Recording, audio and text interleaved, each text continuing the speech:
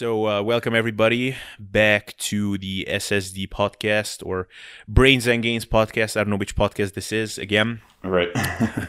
But I'm here with Dave Maconi, and we will have some interesting things that we will cover in today's episode. But I guess we cannot miss the little bit of talk for the beginning. If you're not interested in that, there will be timestamps, so you can just skip it. But I think we have to touch a bit on the situation that we are in. So Dave, how are you doing, and how are you doing in the context of what's happening everywhere at the moment? It's a little crazy, man. I mean, it's very crazy. It's not a little crazy. At first, it was kind of like, all right, well, maybe we'll get some time off, whatever. And I was thinking it's going to be 2 weeks like that. I could go for 2 weeks off. But honestly, it just seems to be getting crazier and crazier. And it's wild because right now, so much is being done based on the projections, not based on the fact that, it's not like thousands and thousands of people within somebody's given state are already dead from this or something. It's just that when we look at the patterns, we are fearful of the potential of what could happen. So now, people know I'm a dentist, and so we closed our office for 2 weeks. At this point, it looks like it's going to be at least 3 weeks. California just mandated like an 8-week shutdown, basically. It's just getting crazier and crazier. I'm seeing a lot of speculation that things are going to go until May. Even some people now are starting to talk about, is the cure worse than the disease? Meaning that is this social isolation worse than, the actual disease itself? Yeah. And I don't know what the right answer there is. Of course it sucks to think like, man, maybe, 2 million people would die if we did nothing, and 1 million people would die if we, control it. It's like, okay, well, we can save those 1 million lives. And that is true, of course, but, some level of lives will be saved by the social distancing and all of that. But you also have to consider how many lives are going to be ruined by this economic turmoil. People are losing their jobs. Tons and tons of people are losing their jobs. It's crazy. So when you consider that, and then they're not going to be able to afford healthcare, or, the fact that all the beds and everything in the hospitals are taken up, you have people dying from other things. There's just so much craziness going on. So fortunately, I still have my job, but who knows what next month will show. Yeah, that's something that I've been thinking about in recent days a lot. The social isolation thing is great in that, there will be a difference, of course, in how many people will die by the end of it. Like the net amount of deaths will be less this way if we can avoid what's happening in Italy, for example, that they have to choose between who is getting saved and who isn't. I think I even read that people over the age of 80 are not getting treatment anymore because there are just no more beds and no more ventilation devices and things like that. So if we can avoid that, then yes, we will have a net less amount of people dying. But at the same time, to a large extent, the total amount of people infected will be similar, or it will be the same eventually anyway. Mm-hmm. And the number of people dying will be similar as well. So it's almost like the better we are with this social isolation, basically we are just delaying the inevitable to a large extent. So it also means that this whole thing will be like this for longer, which means that the economy will be crashed for longer. So yeah, it is very interesting. Like you said, is the cure in some ways beyond a certain point worse than what we are trying to cure?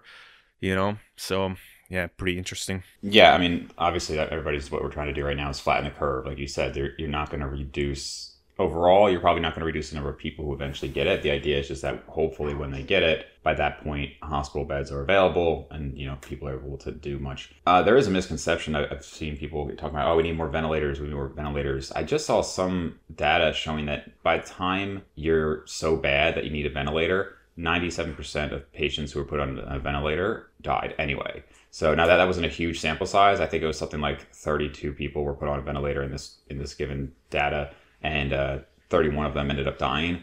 But the point is just basically people are thinking if we just had more ventilators, all these lives would be saved. And that's really not what I'm seeing. What I'm seeing is that if you're that bad already, you're probably going to die anyway. So, yeah. Not to be negative, but it's definitely not good. But I'm just seeing so many lives ruined right now by being laid off, and just it is kind of crazy. So I guess we'll see what happens in the coming weeks. Yeah, and the whole thing with this is it would be really easy to get behind this social isolation thing, or not to get behind it, but to feel optimistic about it, that, okay, let's do everything that we can. Let's stay home and let's minimize the chances of anybody getting infected. That would be really awesome if we knew that the cure or the vaccine will be around in like a month or something. It's like, okay, sure, I won't even leave the bedroom. Like I won't even walk around in the house too much, because who knows, I could run into something. But if the vaccine will come in like 18 months, I mean, are we gonna stay in the house for 18 months, or So it's just a scary kind of outlook when you think about how the next unforeseeable amount of time could look like. Right. Yeah. It is wild. Yeah. So how are you holding up thus far? How were you? I don't know. How are you spending your days, or how has this impacted you personally so far? Right now, I'm just kind of hanging out. I did kind of like a BS home workout on Tuesday. And it's crazy, actually. So I know a lot of people are like, oh my God, I'm so bored. It's honestly, it is really interesting to see people's patterns when stuff like this happens. So like probably half the women I know have been like, oh my God, like you got to stock up on alcohol. The alcohol stores are closing, which is just like totally different than the world I live in, as far as like, I just don't really drink much. So that's just like a foreign concept of like, I got to stock up right now. People are talking about how they're going to be so bored. They don't have enough Netflix to watch. And I'm just like, I guess it's just not how I tend to live my life. But like, man, I have so much that I could be doing right now. Like, I really think even if we had like a full 2-3 weeks off, like I'd still be doing stuff. Like I have all this stuff for the podcast. I have projects going on. I have the charity stuff. I have, I'm trying to sell a car. I mean, there's just so many things. And that's just like the kind of like productive things. And then there's like the fun things like I would want to do, like reading books or, video games or whatever. So I am very far from bored. And honestly, I've been staying up even later and still waking up around the same time, except for today, which is why I was a little late. but for the most part, I mean, I'm just still going, full bore with other things that are not necessarily directly like my job. Like what, for example? Give me some examples. Maybe you can inspire me a bit. Yeah, well, I mean, for one, the podcast. So I've already recorded. So if people are consistently on my channel, it's been mostly podcasts. I haven't put out too many of my own individual videos yet, or just lately, because honestly I've just been very busy. And so I already recorded 2 videos. I'll probably do another 1 or 2 solo videos later. So just putting more into my channel. I'd like to start looking, and that's like something I'd like to do more of. I just haven't had a ton of time. I'm actually trying to sell this car, which unfortunately, terrible timing, because of course now nobody wants to be buying a car. Nobody wants to be spending any money right now. So I probably missed a good window to get rid of this extra car I have. Stuff around for my office. Right now there is a whole thing on like, how are we trying to mitigate our losses here? If patients aren't coming in, money doesn't come from nowhere. So, it's going to be a potential big issue there. And then honestly I probably spend a couple hours per day reading updates and everything on the coronavirus and where things are going there. So it's definitely been keeping me busy. And my main issue right now, not really a huge issue, but I need to figure out, home workouts. I know you had a really great home workout that you put out there, but I'm missing my Cybex machines and my pullover machines. So I know I've got a pleb workout going on here where I just have some like 10-pound plates. I'm literally loading my like neck harness, and I just loaded it with like 30 pounds, and I'm at 40 pounds. I'm doing curls with that. I'm doing like overhead extensions. And my arms were actually pretty damn sore the next day. Loaded push-ups were pretty much to failure, but there's only so much that I can really do here. So I might head home and try to do like a home workout there. Yeah, it is interesting. The whole home workout thing is... I mean, we were just talking about this in the last episode that I recorded with Sotak Andrei, that really, from at least an upper body perspective, home workouts are really not that difficult to manage. I mean, if you have really, really limited equipment, I mean, you can be pretty much fine, just because it's not that hard to find movements for your upper body muscles that you can do in the, 15 to 20 rep range at least. The lower body. I didn't listen to yours yet, but what are you guys doing for back? So for back, I mean, so you can do basically pull-up variations and chin-up variations if you have somewhere to hang from. And then if you want to do some horizontal pulling stuff, then, I mean, essentially, if you have some dumbbells that are at least somewhat heavy, at least like 20 kilos or something, then you can do stuff with that. But even if you're just like loading a backpack or a luggage full of heavy stuff, which is will be a bit bulky and a bit annoying, but you can do some like rowing type movements with that. So Yeah, that's my only issue I've had is for back because for chest, yeah, weighted push-ups actually. I mean, they were hard. Like just loading up after the because I did it at the end of my workout, so I figured let me fatigue the arms first. So curls, I could easily go to failure. Overhead extension, I could go to failure. Shoulder press was a little tricky. My left shoulder was like shaking trying to do it, but it was okay. And push-ups, I could go to failure too. I don't have like a bar here really to do pull-up variations. So that's been my issue is just trying to find a good way to like stimulate my back. So as of right now, I haven't really. I tried to load up the neck harness with. I have like 80 pounds and 10-pound weights, but there's just not like a good area. It kind of hangs too low, so they kept hitting the floor. But honestly, yeah, if I could find a place to do pull-ups, I'd be good.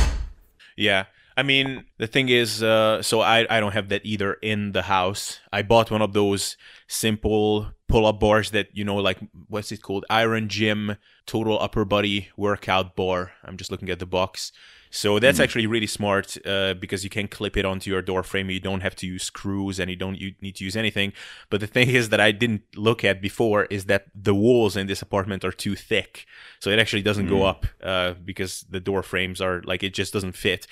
So, but I mean, you can just like, I don't know, just walk around in the neighborhood and just find some random place where you can hang from. I mean, hopefully it's not in the backyard of a neighbor or something because they might look at you There's strangely. probably like a tree or something somewhere around here I could go Yeah, on. yeah, pretty much. Or if there's like a playground or something, I don't know.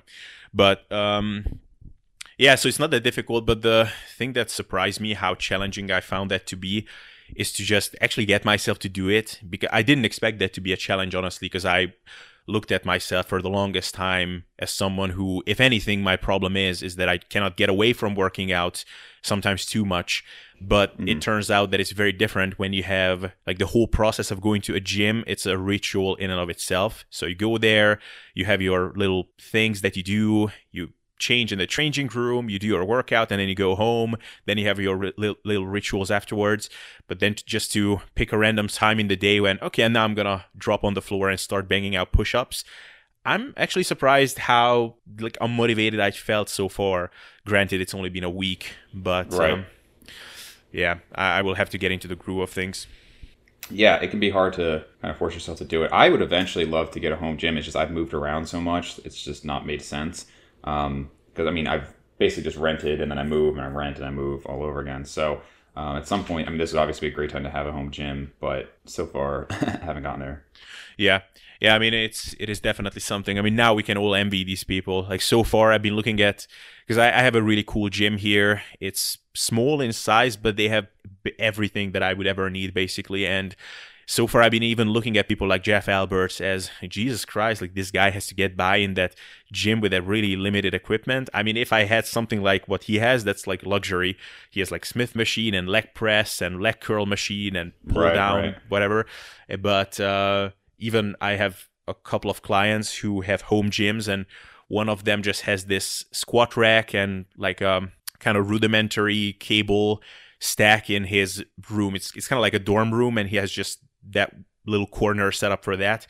And I looked at that, it's like, well, it's great if he enjoys doing that, but to me it would be so depressing to do my workouts in there. But now I'm really envious of him, so Yeah, for sure. makes you reconsider things. What are you doing diet wise? So you've been just in the groove of things with your cutting phase. I'm imagining that it was annoying when your gym closed. Yeah, so I actually, when you and I were talking maybe last week, and we were talking about refeeds versus, just more steady deficits. So before, just for the first maybe like 5 weeks or so, I was basically having a big refeed, and then I'd go to low calories. And I think both methods are fine. Like, I really don't think it's like a huge difference. This week, I've just kind of kept it at a more steady, 2,200 or so, which is still, for somebody my body weight is pretty low. So this morning, I'm down to 195.2. So that's pretty much tied with the lowest I've been on this cut. And I'm sure that if I stay at 2,200, I will continue to drop. But I'm not, I wouldn't say I'm uncomfortable continuing the diet if I can get some good workouts in. Having just one average workout on Tuesday, I think I'm still okay to be in a deficit at least this week. But depending on what workouts I can do this weekend, I might probably just slow it down, maybe get to around 194 and then just kind of maintain until everything kind of clears up. But nutritionally, Nothing's like too different right now. I just don't want to be in a severe deficit. I'm not really comfortable continuing to lose 1 to 2 pounds a week without really proper workouts. Just because right now, I mean, I'm like fighting to maybe even get a little leaner than last time, and like I think it's going to take doing a lot of things correctly to get there. So I just don't want to have anything kind of messing that up. But yeah, just 2,200 calories right now. Nothing crazy. The only difference I would notice is that before, because I was working, I could easily skip meals and like intentionally. Maybe I'd eat a lot on a Sunday, and then on Monday, maybe I do like a 24-hour fast. I don't eat until I get home, and I don't really even think about it. And here, I've still been busy, so it actually hasn't been too bad. And thankfully, I haven't been too hungry, so I'm not super food focused. But I definitely am aware of like, okay, like when's my next meal? Like right now, I have a huge thing of coffee next to me, so I'll probably just sip on that until I eat at like 12, then I'll eat at 4, and then 8. So I'm kind of doing like the intermittent fasting thing. But that's probably the main thing is like, they say when you're getting really lean, which I'm definitely not at this point, but when you get really lean, you want to have a distraction, from the hunger, from the food. So that's definitely tough if anybody's trying to do a severe deficit right now and they're just sitting around at home with all this food. That's definitely tough. Yeah, that's definitely a big challenge. And I don't know, slowly, I guess this is a slow transition towards our actual topic, but just lately, especially because now in Macedonia, it's really strange. We basically have 2 seasons. We have like really shit winter, which is not shit in that it's super cold. It's just like no sunshine, super polluted air, really depressing, a lot of rain. And then all of a sudden it's just like summer, but so uncomfortably warm that you don't even want to leave the house. So we have these 2 seasons, and slowly this latter one is approaching. And I was thinking that, what, like my diet was a long time ago, and I'm not like fat, but like slowly it would be a time to like cut back a little bit just to get a little bit leaner, whatever, in looser or tighter clothing. Slowly the jackets are coming off. It would be nicer to walk around a bit leaner. Right. I still find myself having this bit of a PTSD from my previous diet. I mean, honestly, just from like walking around in the same like neighborhoods that I did got in my 15,000 steps before. It's, right.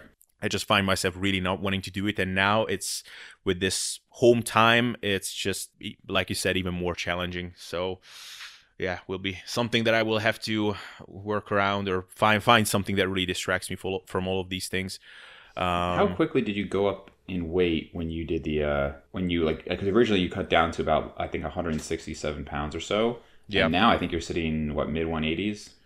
Yeah, exactly. So I actually don't know what I'm weighing right now because I didn't weigh in like 2 weeks. But yeah, I mean, at first my weight jumped up by like maybe 2-3 kilos in the first month, maybe even 4. So I made a big jump initially. For a while, I was trying to do it really, really slowly, but I just couldn't take how shit I felt, not just hunger-wise, but the whole thing. So I made a larger jump initially, and after that, I went up maybe like a kilo a month. So it was a pretty reasonable rate of weight gain. Gotcha. Yeah, and I guess it has been a while then. Was that over the summer? The cut? Yeah, when was that? So that wasn't that long ago. Yeah, I mean, I basically started dieting right at the beginning of August, basically. Okay. But I was kind of like leaner before that as well. I think even you asked me in some Instagram comment how much I was weighing there because I was in pretty decent shape. And then I went on that diet, and it was maybe 12 weeks in total. Fairly aggressive, actually. So, but anyway, there was something else I wanted to mention, but I forgot about it. Oh yeah, I had a question. What foods are you eating on this cut? Just what are your like go-to foods for satiety, or what is kind of the bulk of your diet, and then what are kind of the higher calorie options, if there are any, that you're trying to fit into your day-to-day diet, even on these lower calorie days? Yeah, it's funny. I wouldn't even say that when I'm like bulking, that's when I'm like less food focused, right? So if I wanted to, I could like fit in all these different things, but I just don't care as much. And then when I start cutting, all of a sudden the food focus comes, and now I'm thinking, oh man, this would be great, this would be great, this would be great. But that's like when I can't have it, ironically. So right now it's pretty basic just to keep me full. And I really haven't been dealing with that much hunger. So that's been nice. I'm kind of surprised because I'm down 10 pounds roughly, maybe 9. And normally, like right away, hunger goes up quite a lot and libido goes down a lot. And neither of those have really happened so far. Hunger has been fine, and libido has still been high. So I'm not sure what was different this year, but so far everything seems good. But food wise, I mean, it's really the basic stuff, nothing really surprising. Like I said, I'll have the coffee with some almond milk in the morning. If I'm like really hungry, like if I just happen to be that day, or I just honestly like right now, just because like I'm bored, I'll have like chicken broth and like almost just like a little soup, just like give me something like chicken broth with vegetables. Most of my meals are just combination of protein source, which is almost always chicken, sometimes steak, sometimes some like seafood, vegetables, which would be like spinach or butternut squash. I've been having a lot lately, which I really like. A little bit cheese and some avocado, and like that meal variation is just like what I have each time. Like I could look back on like the Fit Day account that I'm still using, and it's like butternut squash, avocado, chicken. Next one is butternut squash, avocado, chicken.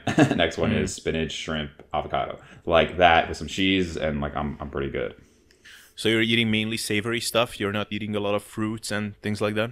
The only fruit I've been having is at the very end of the day. I'll have like it's almost like a banana ice cream where it's just frozen bananas and that's blended up, and I'll have that made with like a little peanut butter. And that's actually pretty good. It's not, obviously it's not as good as ice cream, but it's kind of like a banana froyo. I've been doing that for a couple of years now, actually, and just put it in a food processor. And that, like, I like to kind of end the night with sweet, but other than that, not really.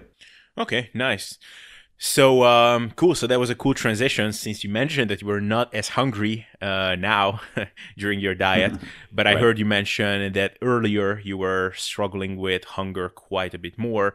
So yeah, I want us to talk about that a little bit, just how our experiences were before and how is it now with regards to hunger and how it might be for other people. So I know that you had a bit of an interesting story where you were diagnosed with low thyroid and then you went on thyroid medication. So can you go into a bit of a story time and just tell me and tell us about all of that stuff, because it would be interesting. Sure. So let me see, I was probably 22 and I had my thyroid tested. And I mean, it was on the low end for sure, like below normal, but like not that much below normal. So it's one of those things where it's like I went to the doctor, and at the time I'm thinking like, hey, anything I can do to be more optimized would be great. So I'm saying like, hey, this isn't that great. And I mean, I've always kind of just had like some fatigue and whatnot. So I figured like maybe this is part of it. So they had put me on thyroid hormone. And that was, I think, definitely a regrettable decision, because it just, my like heart rate got pretty high. The dose was too high. And I think just initially, like, I don't know. I don't think it was done medically how it should have been done. So at this point, I absolutely could eat more calories and maintain weight. But the thing is, like, unless you're on high doses of anabolics, it's not like having high thyroid hormone is great for you.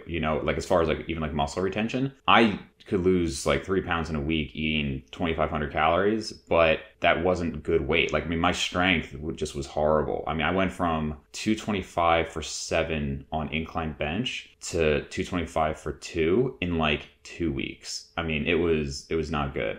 So that was one thing. Like, I definitely, unless you're like on anabolics, I would not recommend it for fat loss. But then secondly, I mean, it wasn't like really necessary, because once I got back to bulking up and everything off thyroid hormone, my thyroid levels were normal. So I don't think it was something that I really like needed or should have had prescribed for me. But I will say it definitely gave me some interesting insights. And one of the things that I had mentioned in that, like telling that story, was that it really seemed to change my hunger. And this was like just the perfect storm of poor eating habits and like a bad relationship with food, because I had just gotten pretty lean. So I was down to like 170 at the time, and I had been on this thyroid hormone, and I'm thinking like, okay, I'm going to just like really lean. Well, lo and behold, I started like just having these like massive cheat days. I just moved to an area with there was like a lot of like great restaurants and everything. So I was having honestly like a full on cheat day probably every third or fourth day. And then I would like crash after that, and then I'd have another one. It just wasn't good.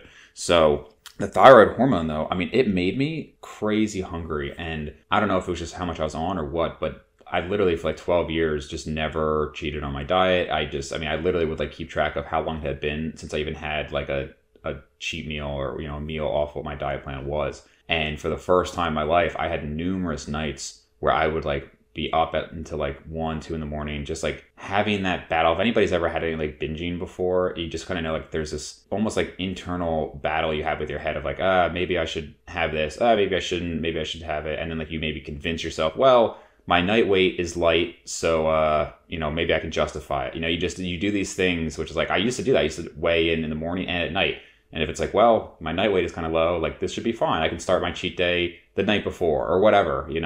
And I would have like Rice Krispie treats and cereals or whatever. So it was definitely not a good time as far as like my relationship with food. And thankfully I have nothing like that or even close to that now. But it gave me an appreciation for the people who really struggle with like hunger. Because, as you and I were talking about, I think it was on the podcast with Steve, but people, or no, maybe it was in our Instagram, but people will oftentimes just say like, oh man, this person, why don't they just stop eating? Or why don't they just do this? And it's like, man, like just imagine the hungriest you've ever been. And imagine if like you just finished a meal and you still felt like that. Like people want to think that they have all this willpower, including me, I do think I have good willpower when it comes to diet, but part of that is also just, there's a certain level that you can tolerate. Nobody could really stay contest lean year round, regardless of willpower. You feel like crap, it just beats you down. And just imagine, now again, I'm not saying everybody who's fat has this issue. Some people who are fat are actually just lazy and not committed. Some people who are fat are dealing with depression and food is kind of their only source of happiness. There's a lot of reasons, but for some people, they do have this insatiable hunger. And that's got to be very tough. I mean, if they're just one of those genetic outliers, that sucks. And, there's only so much you can put up with it before you just have to eat again. Yeah. Damn. So that's a lot of cool topics, and I want to get into all of these. But first of all, just to reflect on your case specifically, those times when you just felt like you were hungry all the time and you woke up in the middle of the night that you had to eat. I mean, were those before the thyroid medication, or they just started when you were on? That was when I was on it. And I'm not going to act like I never dealt with hunger, before the thyroid. Certainly, like, well before anything with the thyroid hormone, I had times where I would go ahead and I would have these big cheat days. I mean, that started years before that. And I definitely had obsessions with food and all that. So it definitely wasn't just because of the thyroid. I was just saying that it did seem to increase my hunger. And it also kind of gave me this out where I just figured like, oh, well, if I have this cheat day, it's fine because I'm taking thyroid hormones. So like, it'll just make up for it anyway.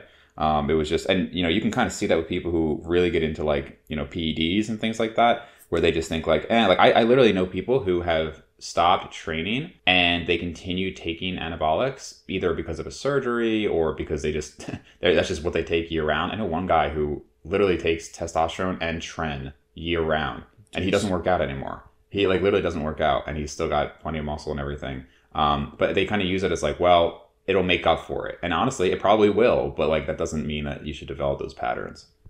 Yeah. That's pretty wild that someone would actually do that.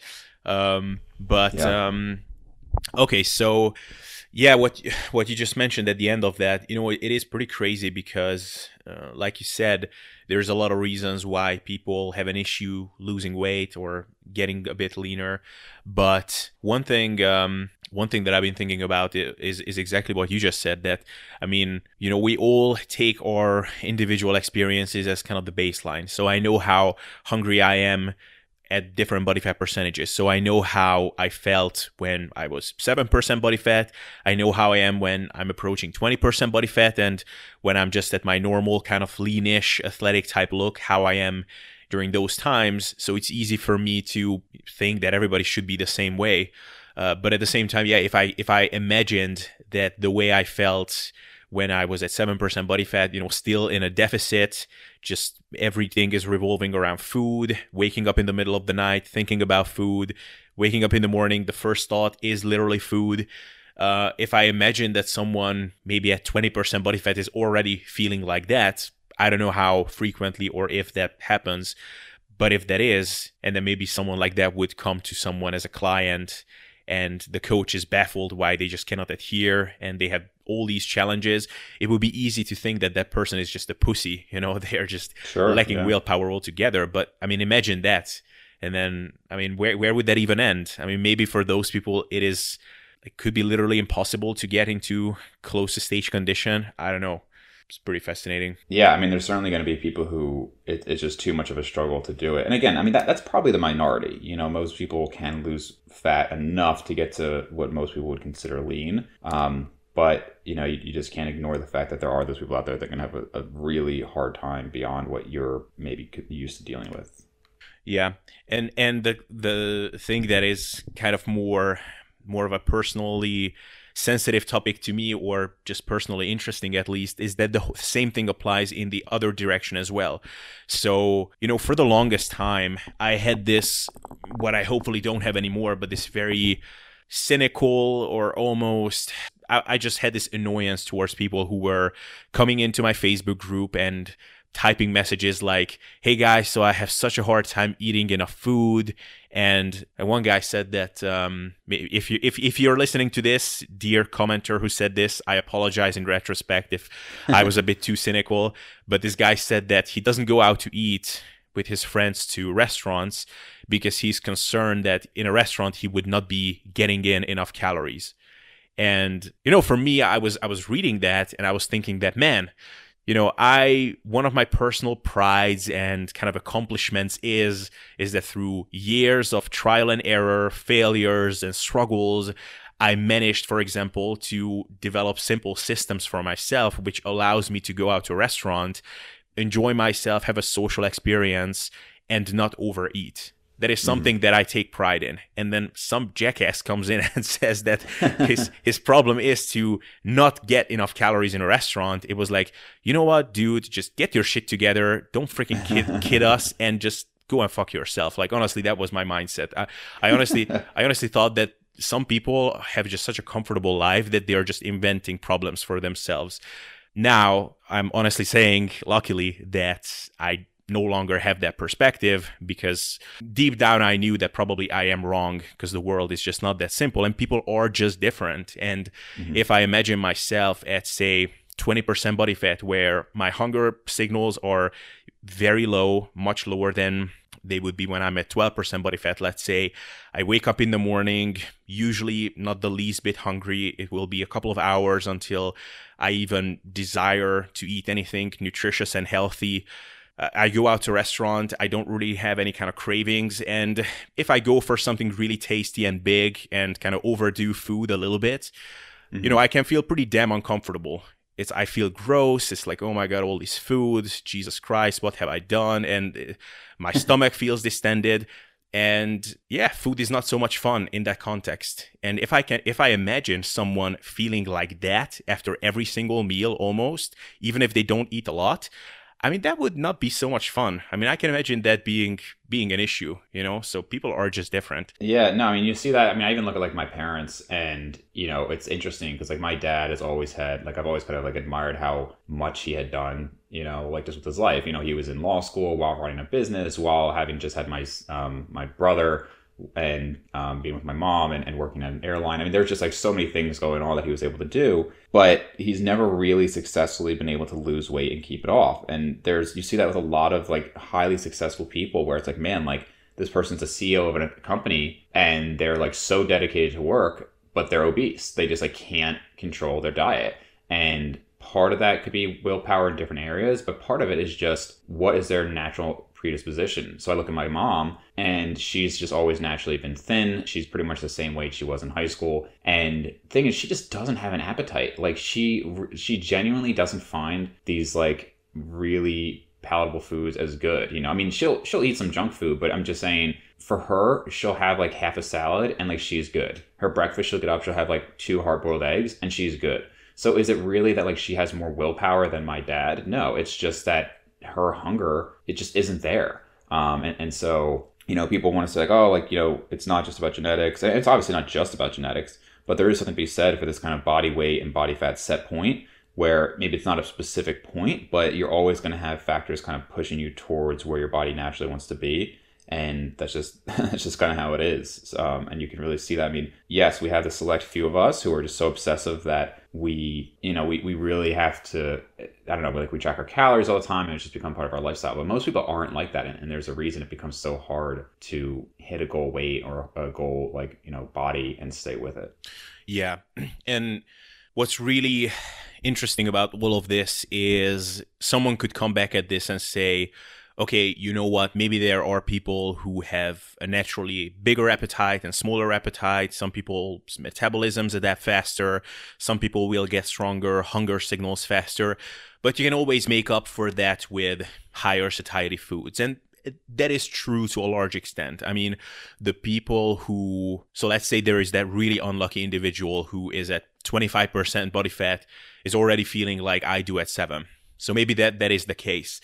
Still, it is, I think, statistically very, very unlikely that you will walk in on an overweight or obese person who is really struggling to get leaner. You walk in on them and they're sitting at the kitchen table with a massive bowl of salad, and they're looking at you with their mouths full of salad, and they're like, oh, sorry, I broke down again. I just cannot control myself. This was the 5th bowl of salad that I ate today. Right. That is probably unlikely, right? So usually, yes, hunger signals will differ and all of those things, but generally the people who have a really hard time getting leaner, the biggest challenge for them is that they just cannot break away from really calorie dense and really, really tasty foods.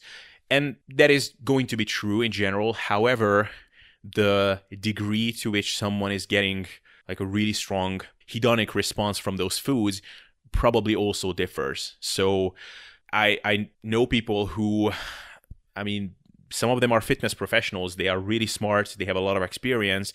But for them to just not eat candy and not eat these super sweet, super pleasurable stuff is really, really difficult to break away from all of that. For me, I like eating. So that is a challenge for me, that I kind of, you could call me an emotional eater. You know, I have a bad day, I eat something.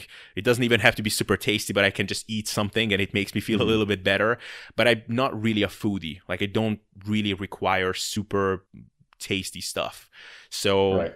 but if I got that kind of a response from eating a pizza or something, that I would be like, Jesus Christ, like this is like heroin, probably would be a lot more difficult to break away from all of that. So Yeah, it's actually it's almost more fascinating to me or interesting to me at this point than, and I mean, I noticed 3DMJ going this direction years ago, and I think it's because we know how to lose fat. Like, it's really not that complicated at all. It's hard for some people, for a lot of people, but it's not. It's so basic at this point. It's just like, yeah, you just literally need to eat less calories than you burn, or sorry, you need to burn more calories than you eat. Yeah, either way. Yeah. And it's just basic, right? Now that's really hard for a lot of people long term, but it's, I don't know, I wouldn't say it's boring to me, but it's just kind of like, how much can you talk about it? But when you start talking about all these different things about like different genetics and how people's different society plays in and people's different activity levels and how, like, what really goes into that, even just like the psychology behind it, that I find is interesting because, you know, what's the quote? Like, we don't have a weight loss problem in America. We have a like weight maintenance problem. People lose the weight all the time, but they can't keep it off. And I think a lot of that is more important, even not even just interesting, but it's more important than how can we lose fat the fastest. Like, man, like whether you lose 2 pounds this week or 3 pounds doesn't matter nearly as much as once you've gotten the weight off, how are you going to keep it off?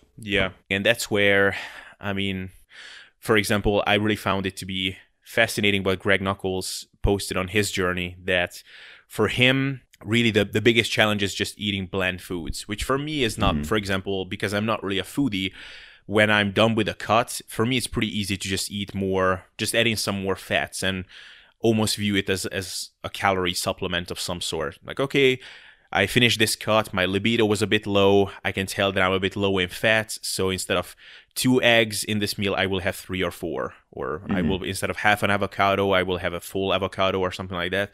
But for some people, I mean, it is just actually not a sustainable strategy for them to completely forego some of these really yummy foods. But for some of them, it actually is a workable strategy to have just a little bit of that. So yeah, I don't know if you read that post of his, but he said that, you know, I'm still eating some donuts and these things, but I will just have a bite of that donut or something like that. And to me, that's super awesome that someone can actually figure that strategy out and it actually works for them.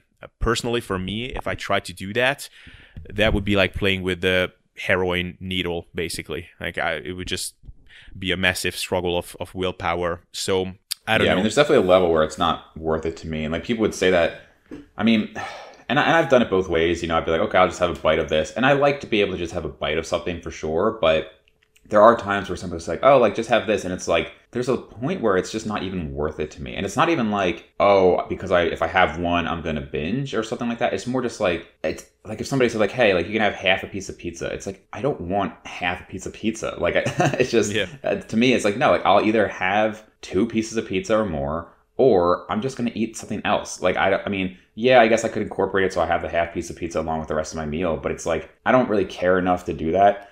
Excuse me. Except like maybe if it was like a social situation where it's like that's what's available, then it's like okay, I'll just eat what's there, and I'll just modify the amount. But for the most part, I would rather just have a time when I can eat like how much of it I actually want to eat, rather than just having like a bite here or there. Again, though, like I can think of an exception recently where somebody had a birthday, and so like I just was interested in trying the cake because it was different, so I had like two bites of the cake. But normally, no, I wouldn't just want to have like a bite of donut here or like a piece of cake or something like that normally. Yeah. Speaking of the maintenance, and by the way, I am the same way. For the longest time, that was my policy with desserts in restaurants. When I'm going out to eat, I will have my main dish, I will have a glass or two of wine generally, and then I will just skip the dessert because it almost ruins the experience. I mean, probably some listeners are bored of me saying this because I repeated this a thousand times, but if I have some small piece of chocolate cake or some small whatever ice cream or something, I just feel like my cravings are ramped up once again, and I don't have that nice, satisfying feeling after the main dish. So it is not even, and people are often looking at me and thinking that I'm obsessive or I'm that strict. And honestly, no, it's just easier for me this way. But anyway, what I wanted to ask is so if you finish this cut that you're doing and you're getting down to your leanest ever physique, do you have any kind of idea as to what you would be doing afterwards, or what would be a viable strategy? Yeah, I mean, I think one thing I was going to comment on earlier is that it's interesting to see as I've gained muscle over the years and appetite has gone down, like just what's easy for me to maintain. I mean, obviously, like when I was a kid, I was fat. So like that's kind of like where my natural point was. But now it's honestly hard for me, like just eating normally, like whatever I want kind of a thing, to get much over 200 pounds. I know for some people like Steve Hall, they'll have to actually like force feed themselves. For me, it's not to that extent, but well, I guess it depends on the food that I'm eating, obviously. But it's just interesting that like I can still maintain, a crappy 4-pack or whatever at 200 pounds and with it pretty much eating whatever I want. So I would like to get down to about 180, which 2018, I went on a cruise, and that was the first time that I had seen below 180 in probably 4 or 5 years. And that was pretty lean for me, not like crazy. So I'd probably like to get around there this time and see how that looks, and then just slowly get up to and maintain around 185. Usually whatever I finish at, I'd like to at least have some room to go up a little bit, even just from like food bulk and increased carbs and all of that. But I'd like to hover around 185 unless and I doubt this would happen. But if I was like surprisingly hungry at 185 or, there were issues there, I wouldn't maintain that. But honestly, it's only 10 pounds away at this point. So I think my 185 will be lean, nothing crazy, obviously not even remotely contest lean. I'll probably just be getting into like beach lean territory and just kind of maintain that. Yeah. I mean, that will, that is, I think, ultimately the goal for everybody. I mean, my goal was, after I've gotten that super lean, my goal was also to try to maintain kind of a new leanness PR as kind of a permanent state. So I figured out what my kind of sweet spot is beforehand, but I was curious if I can sort of change that set point a little bit. But as we talked about this with Eric Helms and some other people as well, probably to find what that spot is for yourself, the best way to do that is not to hit an ultimate like shreddedness PR. I'm not saying that you shouldn't do that, and you're probably not planning on getting like super diced. But for me, at least, that level of leanness that I achieved, and not even that, but probably the way in which I did that, the fact that I still have that bit of a PTSD kind of thing afterwards speaks of that I was just really not in a good spot afterwards to maintain a lower body fat percentage than I have before. But yeah, probably, especially if the gyms open up again and I can train properly and I will feel empowered to do a proper cut, then I will get a little bit leaner again, and then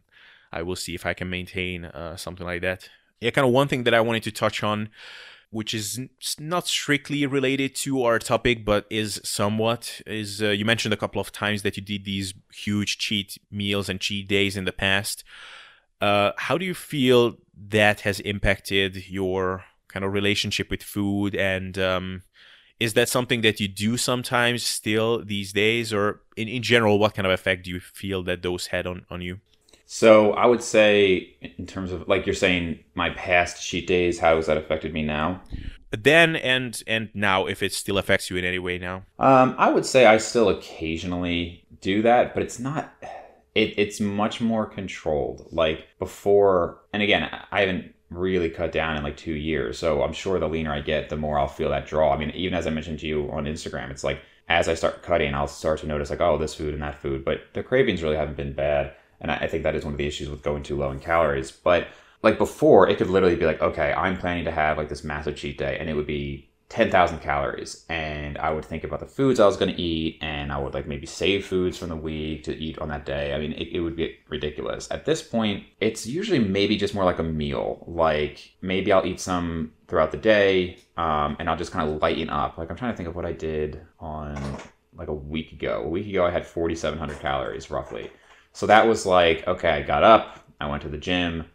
It was the last workout actually before they all closed down. And I had like, just like some fast food actually. I just ate like probably like 2,000 calories of fast food. And then I just kind of hung out for the day. And then at night I had some pasta and some cereal. And like for the whole day, like I said, it was 4,700 calories, which, 4,700 calories within 2 meals. I mean, those are big meals and plenty of junk, but it wasn't like, man, I'm eating so much that I'm like feeling uncomfortable, or that mindset of like, wow, this is my chance. I think one of the issues with cheat days is that you have this mentality of like, this is my chance to get the food in. And even if like I could just eat the same food tomorrow, like let's say you're going to eat, by force feeding yourself, you're going to have 8,000 calories. Well, logically, you could just have 6,000, not force feed yourself, and have 2,000 the next day, like in theory. But something about that day, which I'm not saying I would recommend, but like that day, people are just like, well, I got to get it all in now. I know if you know Shelby Starnes, he was an enhanced coach, powerlifter, bodybuilder. And he would give people like an hour, and he would literally just say, whatever you want to eat for an hour. And which is like kind of a bizarre thing to do. Yeah. And again, it's just strange, because his whole thing, I guess, was like, you can only get so many calories in an hour. But people would literally like set their clocks and just like pound food and rush. And it's like, man, like just how unenjoyable that idea even sounds, that you're just going to like force feed all this food as much as you can in an hour, like an eating contest or something. So I definitely don't do anything like that. And again, thankfully, my hunger isn't at the point where like I would even enjoy that. So it still has some effect. I'll still eventually, I'll occasionally feel like creeping back in a little bit, but thankfully nothing like it was before. Yeah, this whole cheat day, cheat meal phenomenon is another one that I just find to be so just intellectually interesting. Like the funny things that it does to human psychology. So I don't know what it is, but there is just this one moment that is kind of stuck in my mind when I was in New Zealand, and every Saturday was this big cheat day, basically. I was following John Kiefer's carb backloading and carb night kind of protocols, and carb night was this way of eating where you ate really low carb, lower calorie 6 days of the week, and then one day of the week in the afternoon only, because some funky things were supposed to happen with your insulin sensitivity during the day. So after, say, 3 p.m. or something, you could start eating as much junk and sugary stuff as you wanted. And I did this a couple of times until I just figured out that this just doesn't work. But I ate myself sick, and sometimes it would be 11 p.m. or something, an hour or two until bed, and almost anxiously just trying to stuff things into myself because, wow, this is the day, so I cannot leave any stone unturned. Because, I mean, granted, I didn't quite believe, quote unquote, in the calories in, calories out model as much as I do now, or as much as I should have. So I didn't quite understand that by force feeding those extra couple of bites of ice cream and Nutella and this and that, I'm just literally creating extra needless damage. But it is really fascinating what kind of reasonable person would do this. And I just remember telling one time to my flatmate what I did the previous day and how crazy it was and whatever. And he said, well, you went through the bliss point. I was like, well, what's the bliss point? And it's like, well, basically that point where things are no longer pleasurable. So you do something really nice, it reaches its peak, and if you keep going after that, it just becomes incrementally less pleasurable, and eventually it just becomes a burden. And I don't know what's happening in psychology or in the human mind when you reach that point where you're no longer actually enjoying that meal, but I think there is actually something about going past that point and almost hoping that you will hate this food so much after this that it will be easier to eat healthy after that. I don't know how that works, but it is just so fascinating. Yeah, I think, and that's part of why I would do those fast days afterwards, is just because, and it's not like it was before where I'm like, oh my God, like I just don't want to eat anything, but it's more like I just get to the point that I'm pretty full and I'm like, yeah, like I'm ready to get back to dieting. And that I don't think is a bad thing. Like I said, if you're doing it to an extreme extent, yes. But if it's like, for me, 4,700 calories is high, but that's really only, let's say that's 1,700 calories over maintenance, and then how much of that goes towards thermic effect of food and increased need and yada yada. But usually I'll be heavier for a couple of days afterwards, and then I'll get like a big drop. Like if I look at my weights for the last week, for instance, when I had done that, so that was on Sunday.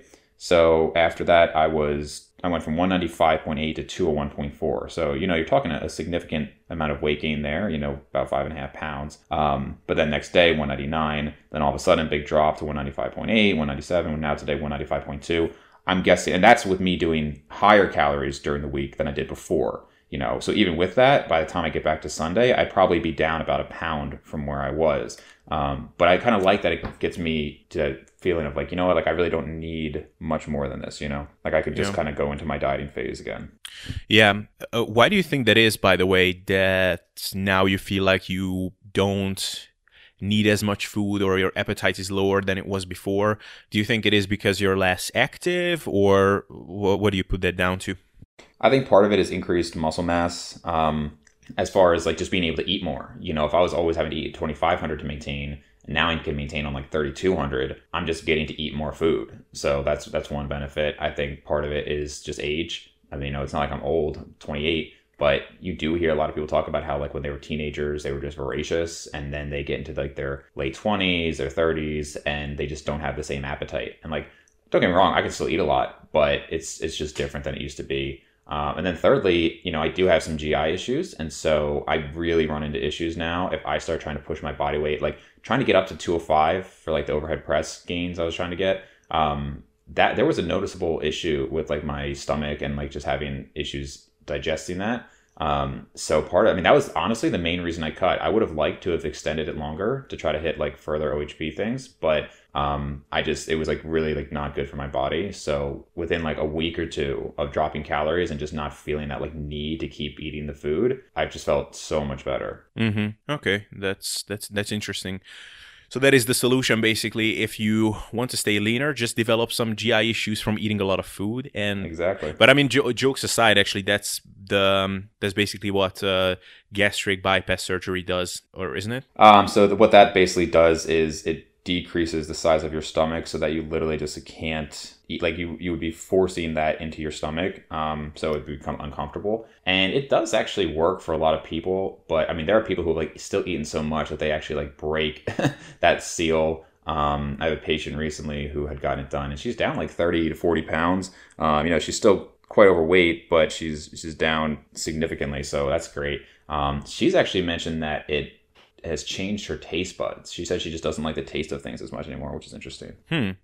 Yeah, that is pretty cool.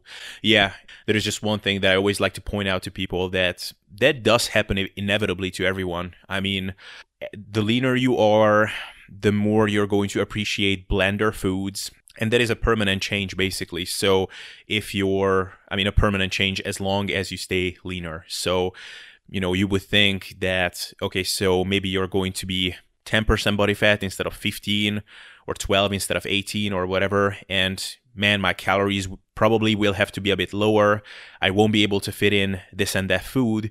But the silver lining there is that probably you also won't crave those foods as much as you did before, because lower body fat generally means that you like blender foods better. So that is just something to keep in mind for people. That's why I always say that the initial stages of the diet, so for example, where Greg Knuckles is now, I mean, he's not at the initial stages of the diet because he already lost like 20 or 30 pounds or something like that.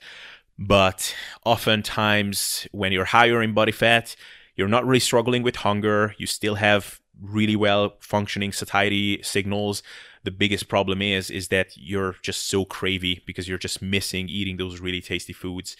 And that kind of ties into the whole cheat day topic and I'm not talking about eating, 35 or 4,000 calories instead of 2,000. I'm talking about really going into these all out, like 10,000 calorie madness type things. Is that, I mean, if someone is doing that every week, it's just you inevitably forcing your mindset into that way of thinking where, okay, so Monday until Saturday, that's my basically just preparation for that one awesome day during the week, which also means that whatever I'm doing in these days is restrictive, it's unsustainable, and it sucks.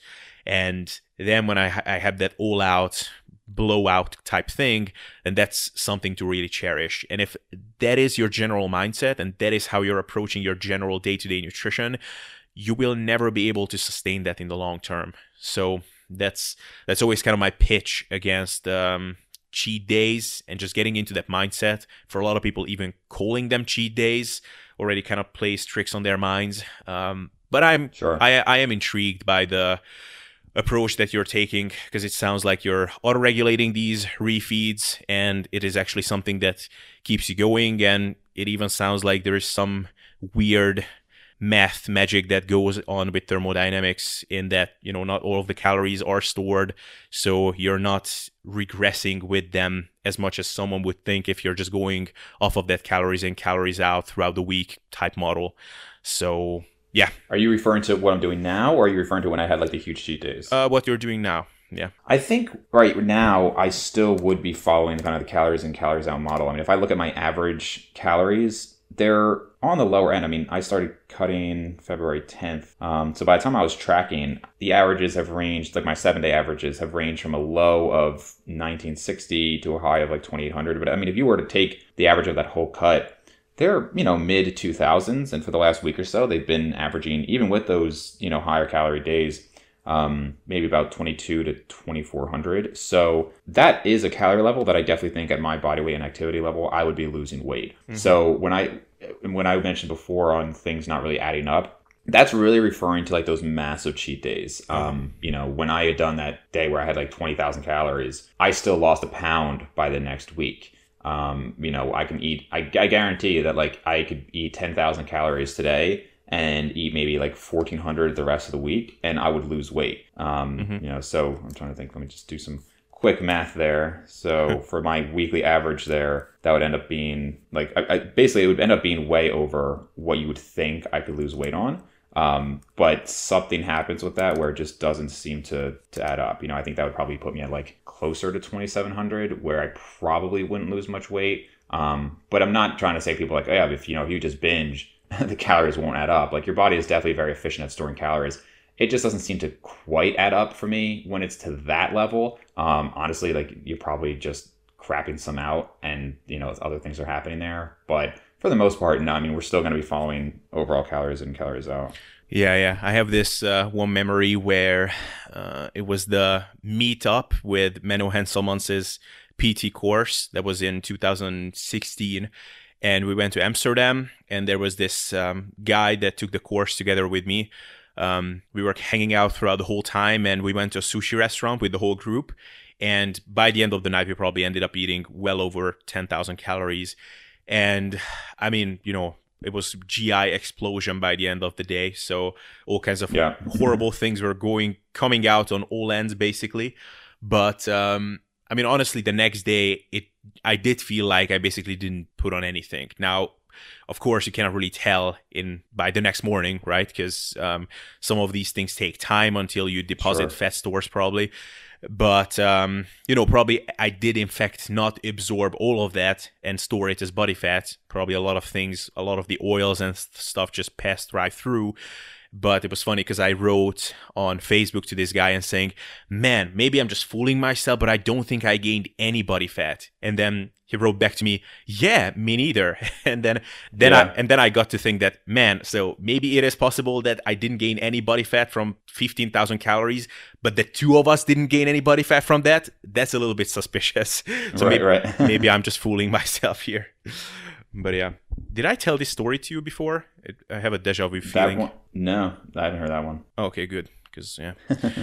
Anyway, cool. So I think we covered a lot of cool stuff here. Do you think there is any point that we definitely should have addressed and we didn't? No, I think we pretty much covered it.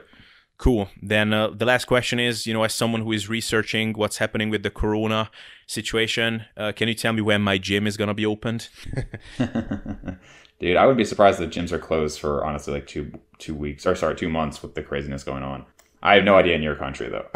You would be surprised if they were closed or if they weren't? I wouldn't be surprised if they keep them closed for well over a month at this point. Yeah.